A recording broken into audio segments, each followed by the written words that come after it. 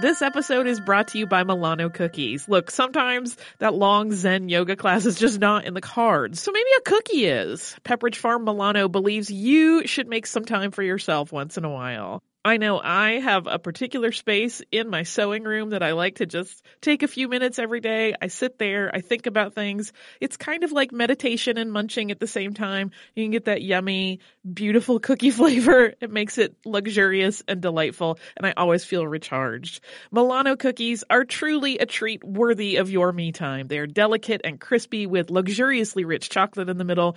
You really want to keep these just for you. So remember to save something for yourself with Pepperidge Farm Milano.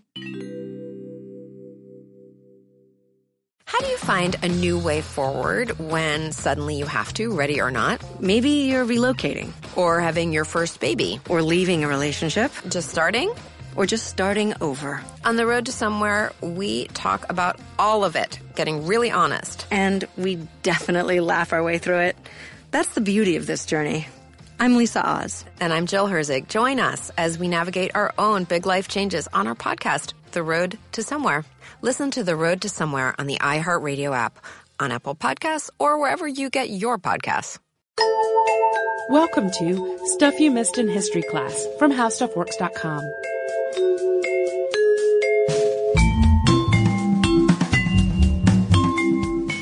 Hello and welcome to the podcast. I'm Holly Fry. And I'm Tracy V. Wilson. And today on the podcast, we have an interview with Dr. Henry Louis Gates, Jr. Dr. Gates is the director of the Hutchins Center for African and African American Research at Harvard University. He's a prolific content creator across multiple disciplines, including, but not limited to, filmmaking, journalism, and literary scholarship. This is like the most pared down version of his CV you could possibly have. And normally we have often said, like, we don't usually do specific programming for Black History Month because we try to make Black History happen year round. So we all don't the year. Because people had reached out to us and they were very interested in doing a Black History Month related discussion. And since it's the last podcast of Black History Month, we figured why not? This would be fantastic because he is a great interview. Yes, that as soon as we got the email, the original time was a time that I was going to be physically on an airplane, and I emailed Holly immediately and said, "Hey, I want us to do this, but I personally cannot do it." I said, "I will do it." Like it was some big burden to me. Like I was so excited too. So. Yeah. We're still very excited. Yeah. So his work has won so many awards, including an Emmy for the 2013 PBS series, The African Americans Many Rivers to Cross. In 1998, he was awarded the National Humanities Medal, making him the first African American recipient of that honor. He was actually just awarded the Presidential Medal of Freedom last year. Oh, yeah. Yeah, his contributions to, history, scholarship, and African American history in particular, and African history cannot be oversold. And he is currently working on a whole lot of projects. He's in the middle of filming the 4th season of Finding Your Roots for PBS, which is a series that explores the genealogy and family histories of famous guests, like people that are influencers in society. And debuting tonight, if you're listening to this on the day we release it, is his new series, Africa's Great Civilizations, which I am incredibly, incredibly excited about because Dr. Gates visits some amazing locations while exploring 200,000 years of history. I have like rabies level excitement for that series. I do too. Well, and that's one of the things that was so exciting when we got the original email about all of this was that is an area of history that it can be hard to research from here because the resources available to us are kind of limited. So being able to go directly to the source, super exciting. Yeah, and he's also promoting AT&T 28 Days, a celebration of Black history, which is a project that features all kinds of cool interactive content that celebrates Black history pioneers, past and present, and shares the view that we always talk about on the show, that Black history doesn't need to be confined to one month of the year. It can be celebrated year-round. So for more information on that project, which also includes cool sweepstakes that they are running as part of that, where you can win a trip to the National Museum of African American History and Culture, which sounds amazing. So you can get more info on all of that at att.com/28 days if you want to watch some of those really amazing videos and take in all of the seriously wide breadth content that they have to offer there. Dr. Gates is so good at bringing history to life, so we are going to wrap up this introduction of him and jump right into the interview.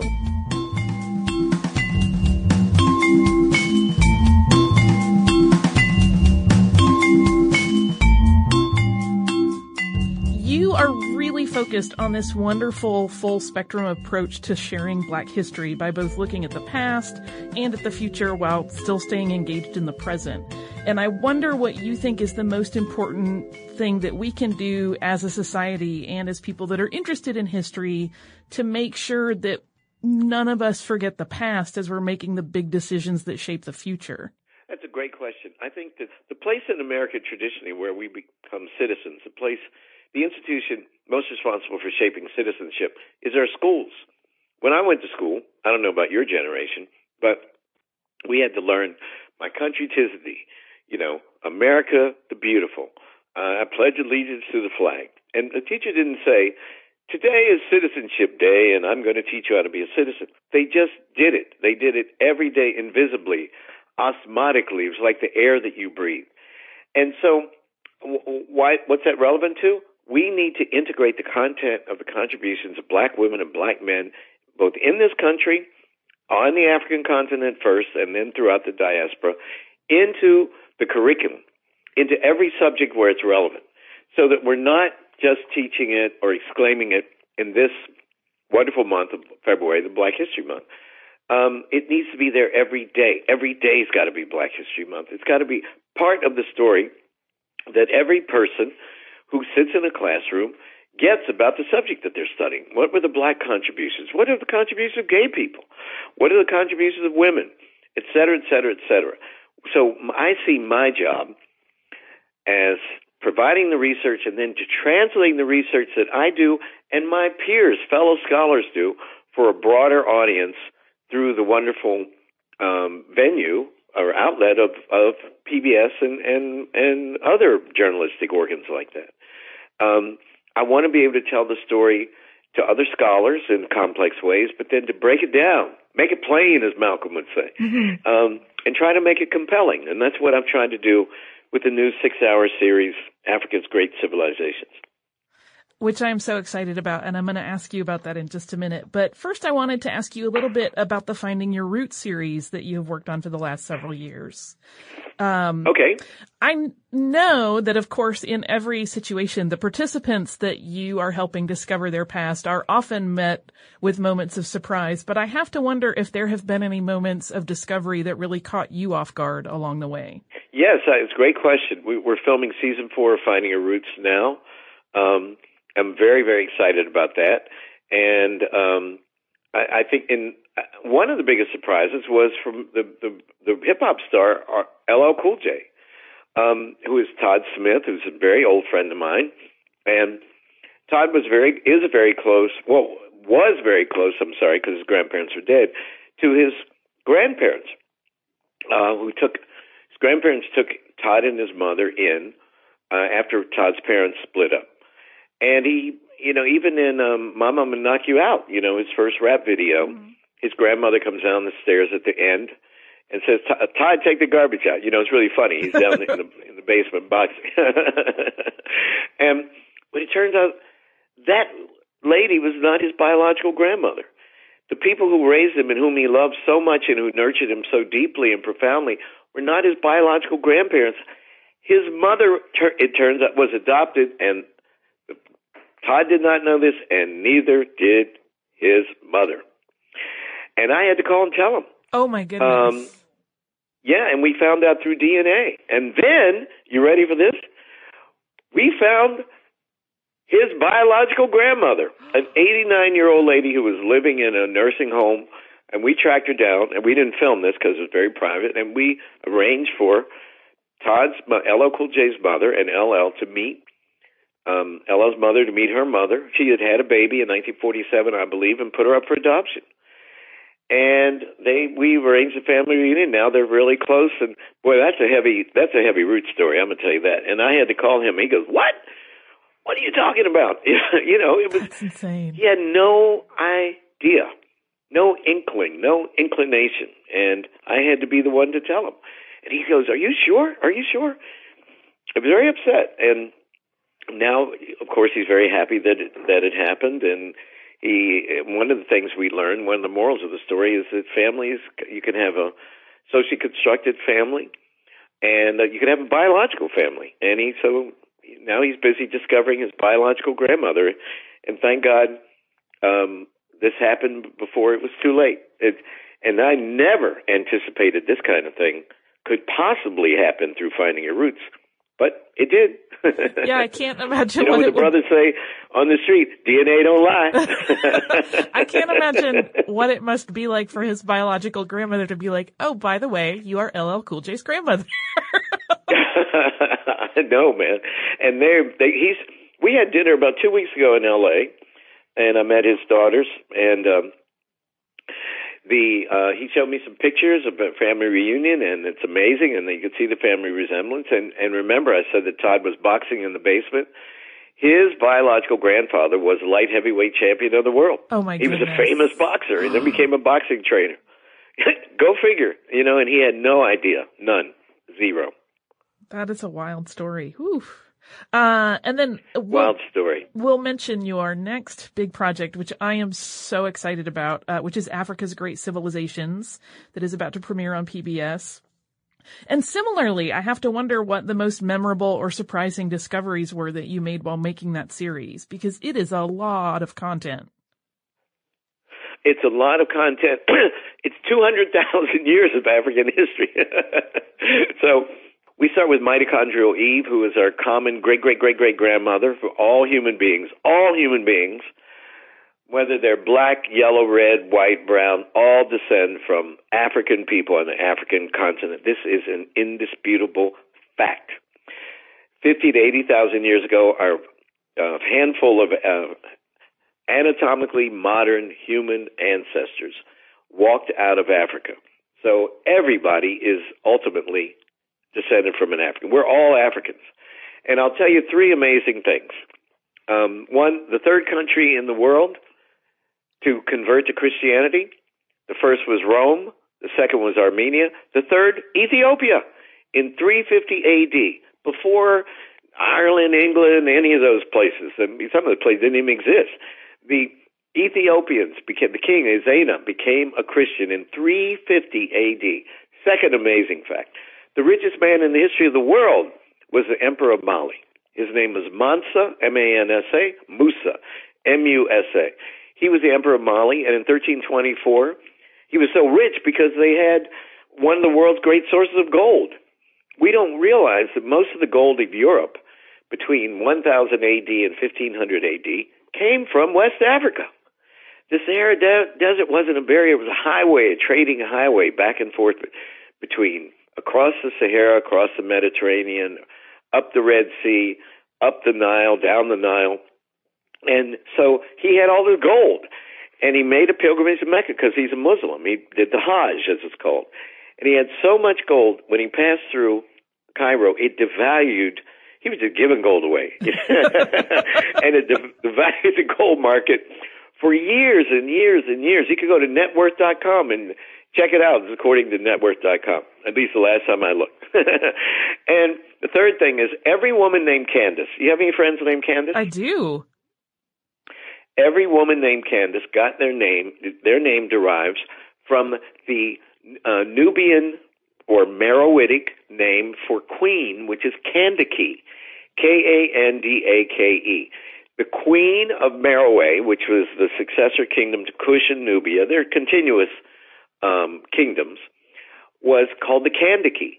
And in the book of Acts, in the New Testament, Philip is walking along the road and he runs into this the Candace's treasurer, who is a eunuch, and it calls her the Queen of Ethiopia, but Ethiopia was just the name at that time used for the land of black people. It was just the name used for Africa. But we happen to know that this man was the treasurer for a queen called Amani Renas. And Amani Renas, in 24 BC, she dressed like a man, had one eye, and sister was bad. She defeated the Romans. Rome had taken over Egypt. She took them on in battle and defeated them, took a statue of Augustus Caesar back to her kingdom, buried it in front of her throne, so everybody came to see her, had to step on his head. That is one of the great queens in history, the Candace Amani-Renas. And that is the source of the name of every woman named Candace, whether they're black, white, red, yellow, or whatever. I love it. That is your amazing Black History facts for today. We know, because we do a history podcast twice a week, that it can be really, really tricky sometimes to get good primary source material for African history. So I'm wondering how you structured your research to ensure that you were truly capturing that African perspective. Well, I had over a dozen. I had 15 academics, professors, who are experts on various phases of African history. No one person could master African history, because African history, who can master 50,000 years of history or 200,000 years of history? Yeah, Nobody. It's immense. And Africa is the most genetically diverse continent in the world and the second most linguistically diverse. So you need different kind of specialists. And even 15 is not enough, but that, is the best that we could do. Plus a lot more academics I interviewed, as you'll see in the film. And so what my job is to translate into film the great scholarly work done by a range of Africanists, professors of African studies, black, white, male, female, African, African-American, whoever was doing the best work in the field. And I put them on camera, gave them full credit.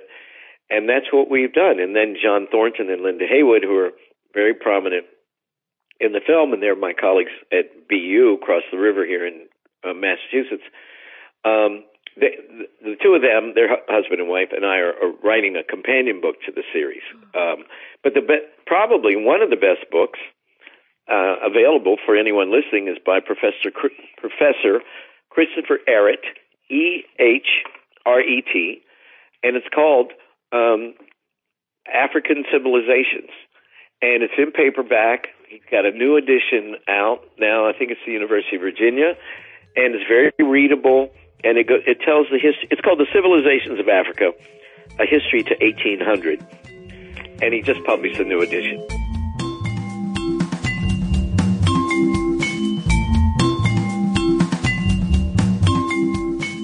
We will include the information on Christopher Ehret's book in our show notes, so you will have that ready and handy if you want to follow up on Dr. Gates' advice to look at it. And I will confess that, as we alluded to a little earlier, I am incredibly envious of Dr. Gates' team of 15 scholars of African history.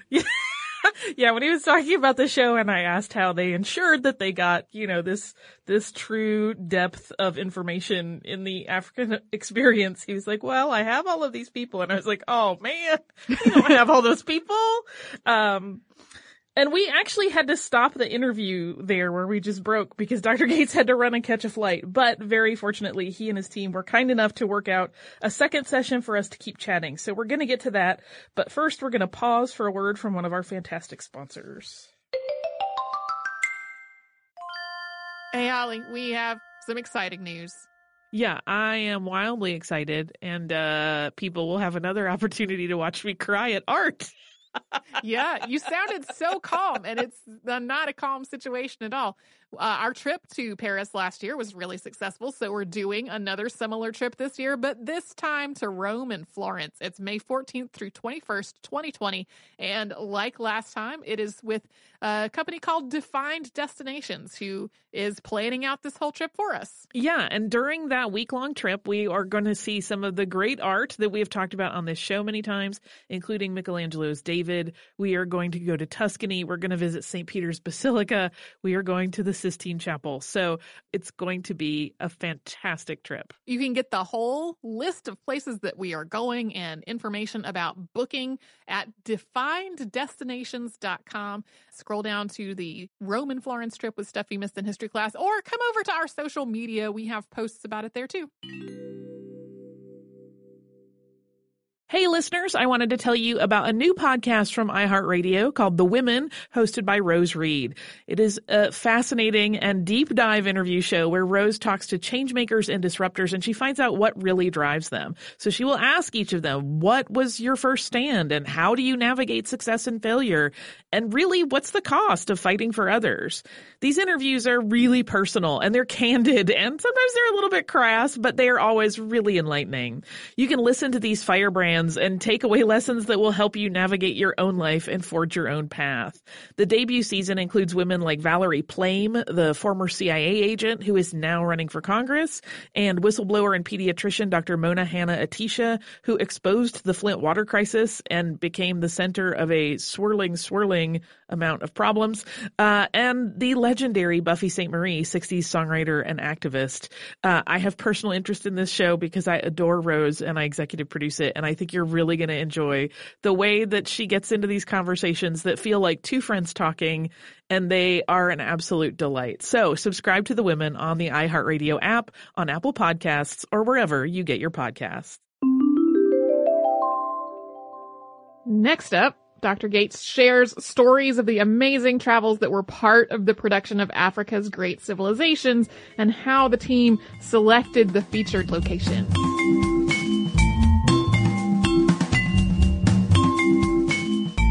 So my next question is, when you have this amazing wealth of opportunity and potential topics to cover, how did you select the locations that ended up being featured on the show? Oh, that's a great question. Well, remember I had a board of 15 professors from all over, Africans, Americans, Europeans. People who were the most outstanding, some of the most outstanding people in their field, each one excellent, representing different time periods in different regions. Africa is so big, there are over 50 countries, and we're talking about 200,000 years of African history. The early history, of course, is prehistory. It's based on genetics and archaeology from the ascent of human beings and their outmigration from the African continent 50,000 years ago, and then genetically from mitochondrial Eve, our common female ancestor, 200,000 years ago. We're all descended from this woman, and we're all descended from those small group of Africans who left the continent some 50 and 80,000 years ago. But when we get to Egypt, we pick it up about 3,000 BC, 3,500 BC, and that's 5,000 years of written history. So it's a long time period to cover. So what I did, I wrote to all these people and a lot of other people, and I said, give me a wish list. If we had all the time in the world, what would be the most important stories that you would think that would be essential to knowing the full history of Africa? And I'm not talking about just sub-Saharan Africa. I'm not talking about just West Africa, South Africa. I'm talking about Africa. Right. Because as you know, there was a long tradition of acting like Egypt was some part of Europe. Right. It didn't have anything to do with black people. We know that's a lie. Yeah. And then I got lists. Oh my God, lists of hundreds of stories. But you can only tell about 10 to 12 stories in a 1-hour TV show. Right. In fact, the next time you watch a documentary, just look at your watch, and every 5-6 minutes, there's a new story. Mm-hmm. That's how the logic works. They're like chapters. So then I had to group them by time period. So say 3000 BC to the birth of Christ is one period. And then from 1 AD to 1000 AD. We had to do it like that. And then we also had to figure out what we could shoot, because I made a film series about Africa in 1998 called Wonders of the African World. And I went anywhere I wanted to go, including Timbuktu and in Mali and the great Mosque at Djenné in Mali. The problem is Timbuktu now is dominated by jihadists. Right. So you're forbidden from going there. No insurance company will back you. The American government doesn't want you to go there. I mean, you literally cannot go. And you can't take a film crew there. So I couldn't film there, and we had to use certain stock kind of footage. So you won't see me this time standing at the great mosque, the Sankhareh Mosque in Timbuktu, which was the site of the great university, of one of the great universities of the African continent. So we had to take into consideration practical concerns such as that. But that's why it took 5 years. It took 4 years to plan it, research it and plan it, and then 1 year to shoot it. I took a sabbatical from Harvard last year, and I went to 12 countries with film crew. And, you know, sometimes we slept in tents, and sometimes we slept in nice hotels, and sometimes we had to use what used to be called outhouses and right. and other, shall we say, other less fancy methods. And other times we stayed in 5-star hotels. We went from Nigeria and Ghana and Benin to the Sudan. In the Sudan, the American government sent the ambassador and a security team with us, and we camped out in a hotel, which is all tents, because, you know, you never knew what was going to happen, and we had 24/7 protection. So it was complicated, and went all over South Africa, Zimbabwe, Tanzania, Zanzibar. It was wonderful, really, and for me, I've been now, I think, to 21 African countries. There are over 50 African countries, so I got a long way to go. I hope the series is successful so I can make more great African civilizations. Because I love Africa, and I want to help, and I want this story to be told. It's just not fair what happened to our people. I know how trite that sounds, but, you know, in addition to being enslaved, when finally we get rid of slavery, then comes colonialism after 1884. When the European nations took a big map of Africa, they were in Berlin at a conference, and they cut it up like you carve up a pizza pie and just passed out slices to each other. And then finally we get rid of colonialism. 1956, Sudan becomes independent. 1957, Ghana. In 1960, 17 African nations become independent, etc. But what they did was wipe out our history, so that even Africans don't know the history of their own civilizations in what today are their own countries, let alone, let's say if you're a Nigerian, what was happening in Ghana or what was happening in South Africa. When, as an African American, as you well understand, when we look at Africa, it looks like one place. You know, all these little differences between Ghana and Nigeria and Togo and Guinea are irrelevant to us. What we want is to know the history of the African continent. And why? Because New World black people are the true Pan-African people. Our ancestors came from a wide range of cultures and ethnicities, from Senegambia down through Angola, and even over to Madagascar, Mozambique. So our ancestors didn't come from every place. None of our ancestors came from Ethiopia or the Sudan, etc. But they came from a wide range of countries and cultures and created a new black people, a Pan-African people.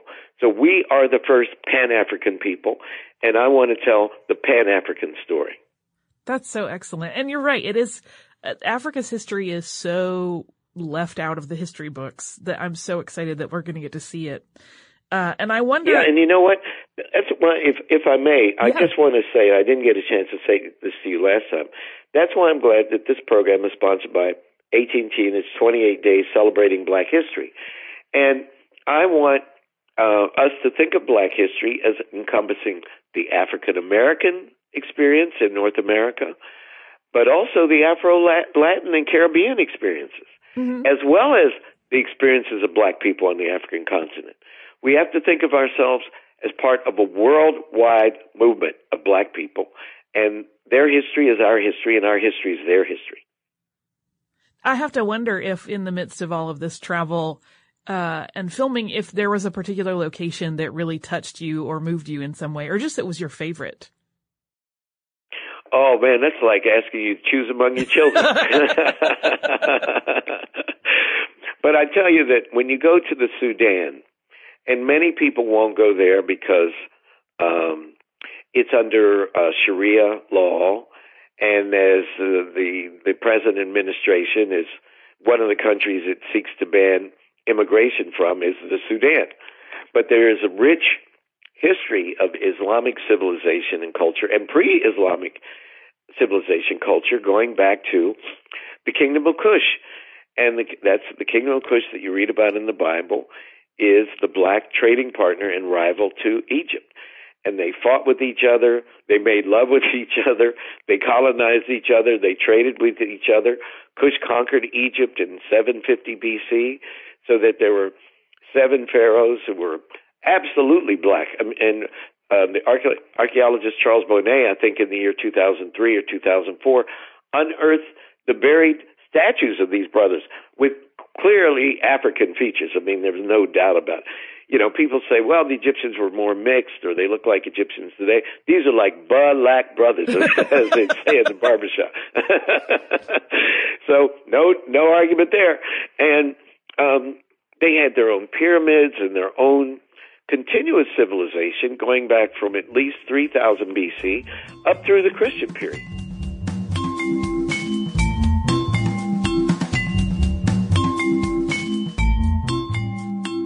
Listening to the story of the logistics for filming Africa's Great Civilizations, all I could think of was that it sounded very intense to try to figure out what they were going to do and how it was going to work. And I'm particularly excited, and I bet Tracy is too, to see Great Zimbabwe featured on the show.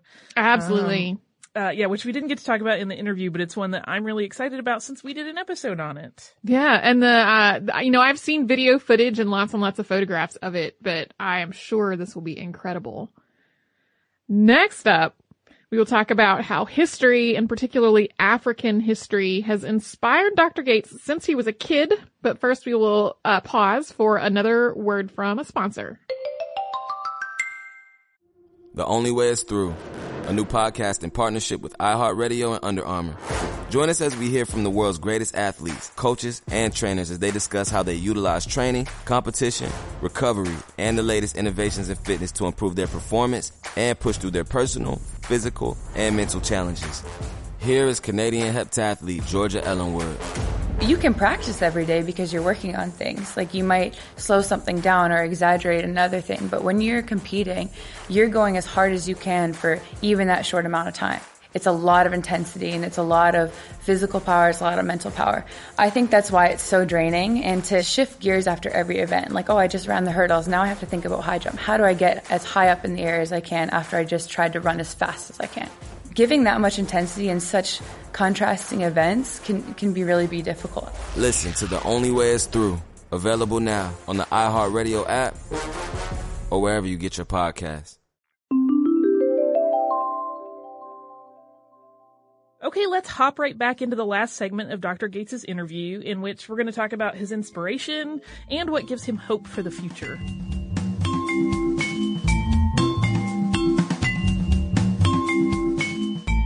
I have to wonder what you find the most inspiring about all of this history. What I find, the thing that gives me the rush, even when you just asked me that question, was that I was a really good student. And I remember when I was 10, that was 1960, the year that Africa became independent. And just for whatever reason, nobody could figure it out in my household, because it wasn't exactly like my family was wearing dashikis and growing afros, you know what I mean? Right. But I became really interested in Africa, and I started searching. And, of course, in our textbooks and that, there was nothing about Africa except that our ancestors were savages, quote unquote, primitive, quote unquote, waiting on Europeans to rescue them from their heathen state, and, make them civilized. This is a lie. This is one of the worst lies ever told in human history. The third nation to convert to Christianity was the Empire of Ethiopia. Rome converted first. Jesus is crucified. Rome becomes the center of Christianity. The second nation to convert is Armenia. The third nation is Ethiopia in the year 350 AD. Long before many, many places in Europe, but long before any place except Armenia and Rome converted to Christianity. Right. The Emperor Ezana converted to Christianity. And when you go to Ethiopia, you realize it's been a continuous civilization for thousands of years. And They have castles and and kings and queens and bishops too, and images of black saints and black Marys and black Jesuses. It's beautiful, it's really moving.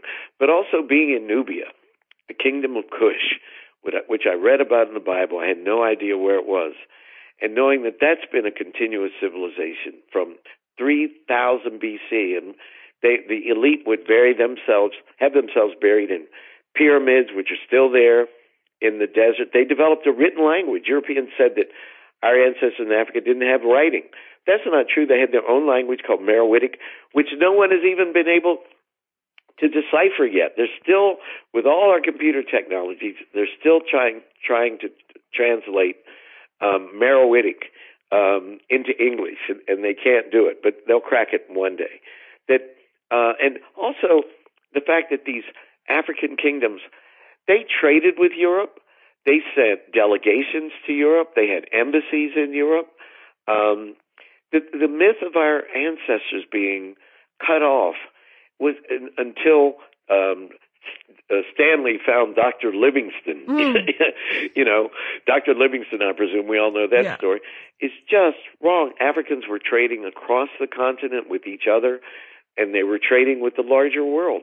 You have to see the Sahara Desert, the Nile River, the Red Sea, Indian Ocean as highways. And our ancestors were just as curious about what was on the other side of the sea, or as the song went when we were kids, on the other side of the mountain, as Europeans or Asians were. The king of, the emperor of Great Zimbabwe in the 13th century dined off porcelain plates made in China. I love it. Now, how did those plates get from China? Right. Because people traded. Yeah. They traded. Some astronaut drop them out of the sky? They traded with the Chinese. They traded with Indians. And so Africa was a cosmopolitan place from time immemorial. But Europeans created a fiction of our ancestors as being stupid, ugly, dumb, savage, heathen. You pick the negative adjective, and it was applied to our ancestors. And they did it to justify slavery. Yeah. They did it to justify colonialism, to say, look, we're doing these people a favor. And often, casting aspersion on our people by saying some of them are cannibals. I mean, really, please, come on. And now, our job, the job of those of us who are part of the Black Studies Revolution, and I started Yale in 1969, which is the year that, except for San Francisco State, which started in 1968, Black Studies was born in 1969. And now, all these years later, people like me, my colleagues and I, are in a position to tell the story not only to each other, to other scholars, and to journalists like you, but to students, and even to integrate the curricula from pre-K, kindergarten, junior high, and high school. Because that's how what we call naturalize a story. Right. We need the story of our ancestors on both sides of the Atlantic, in Africa, in the Caribbean, Latin America, and in North America, to be integrated into the history of civilization, so that all kids would know that the first iron technology in the world was developed by black people in Africa in 1800 BC. The second earliest invention of ceramic technology, 12,000 years ago in Africa, 3,000 years before the Middle East, 4,000 years before Europe. Only China is older. And cotton textile weaving developed in the Sudan in 5,000 BC, as early as it did in India. I remember learning the history of each of those technologies back in the day. Africa was nowhere in sight, man. Right. Nobody even dreamed of putting Africans on a list of technological innovators. So we have to tell the truth. And, there's a tendency sometime among our people to do two things. One, to exaggerate what we did, or to leave out the bad stuff, like the African elite's role in the slave trade. You can't do that. Right. You have to tell the story with warts and all, because our ancestors are just as complicated, just as human as any other people. There were good people and bad people, and some people did great things and some people did some mean things, and we have to tell the full story. Shaka Zulu became the great leader of the Zulu people. Someone was on the throne before him. He was illegitimate. Well, let's just say his half-brother happened to have been assassinated to make room for Shaka Zulu. Right. Now, I know all of us at one point or another wanted to kill our brothers and sisters. But he did it. That makes the story interesting. That makes the human being much more complicated, more fascinating. And then the last question, and then I will let you go. We are, of course, in a really tumultuous time. Bigotry is kind of front and center in the public conversation. So I have to wonder if there is something from the past that you draw on to give you hope for the future. Oh, yeah. When the greatest period of black freedom before the Civil Rights era, after 1965, with the passage of 64, the passage of the Civil Rights Act, and 65, the Voting Rights Act. Historically, before that, the greatest period was Reconstruction, as you know. But Reconstruction only lasted 10 years. And in 1877, the Hayes-Tilden Compromise ended Reconstruction. So I think many of us feel a little bit like, say, Frederick Douglass felt when he realized that Jim Crow de jure segregation was being imposed on the United States in an attempt to strip away all the rights that black people had gained from the end of the Civil War in 1865 to the end of Reconstruction. And near the end of his great, long, and noble and glorious life, a journalist asked Frederick Douglass, what message would you leave for black people of the future? What words of wisdom? And you know what Douglass said? I'm going to leave them with 3 words: agitate, agitate, agitate. And that's what we have to do. I love the fact that these town halls are erupting all over the country. The Women's March with all these millions of activists coming out to protest the challenge to a right of a woman to control her body, the threats to voting rights, the unlawful deportation of immigrants, the banning of the sort of Islamophobia that is being generated, which is just disgusting. You know, and any of us who love freedom and who love the Universal Declaration of Human Rights, we all have to stand and stand against xenophobia, stand against Islamophobia, stand against discrimination against our trans fellow citizens. And we have to stand against anti-Semitism. We have to stand against any form of discrimination, that we cannot let the rights. You see, I was on The View yesterday, and it occurred to me, I said, under Barack Obama, we thought that the millennium had come. We went to sleep. We thought that nothing could change. And Barack Obama's administration seemed like 1,000 years ago now. And so we have to organize and know that we're in a battle, and it's another civil rights movement. And that's where we have to put our minds.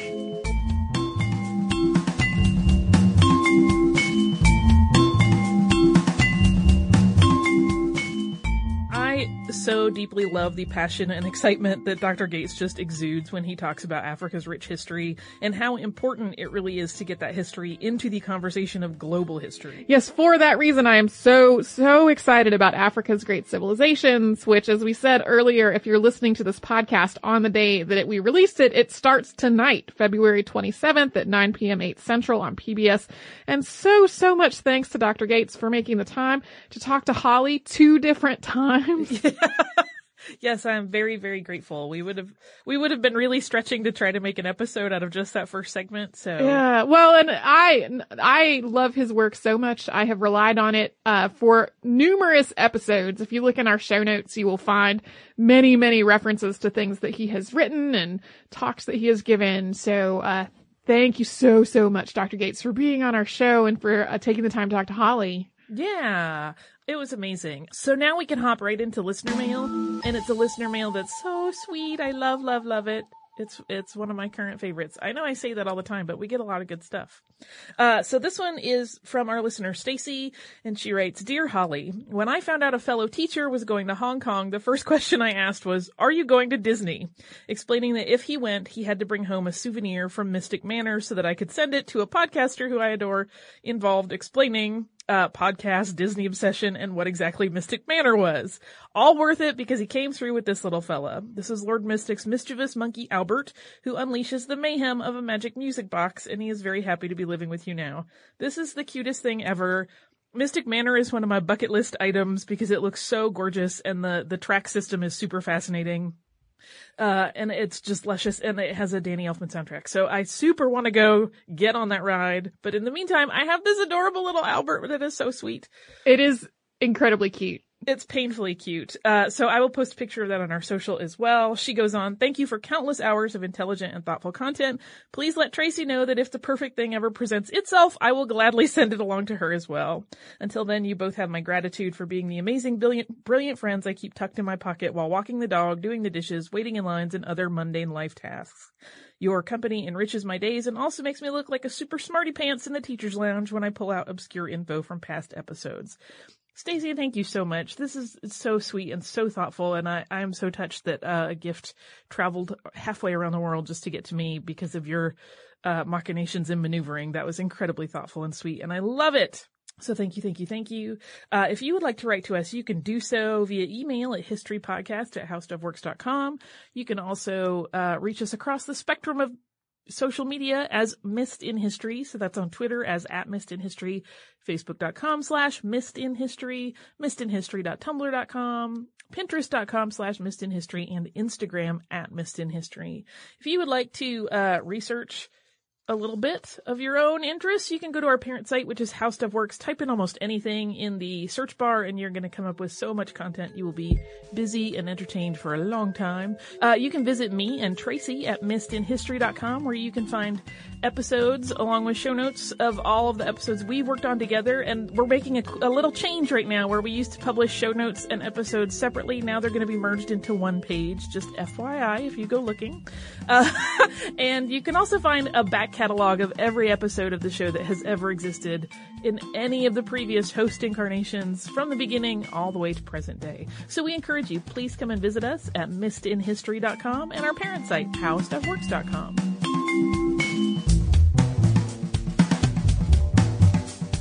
For more on this and thousands of other topics, visit HowStuffWorks.com.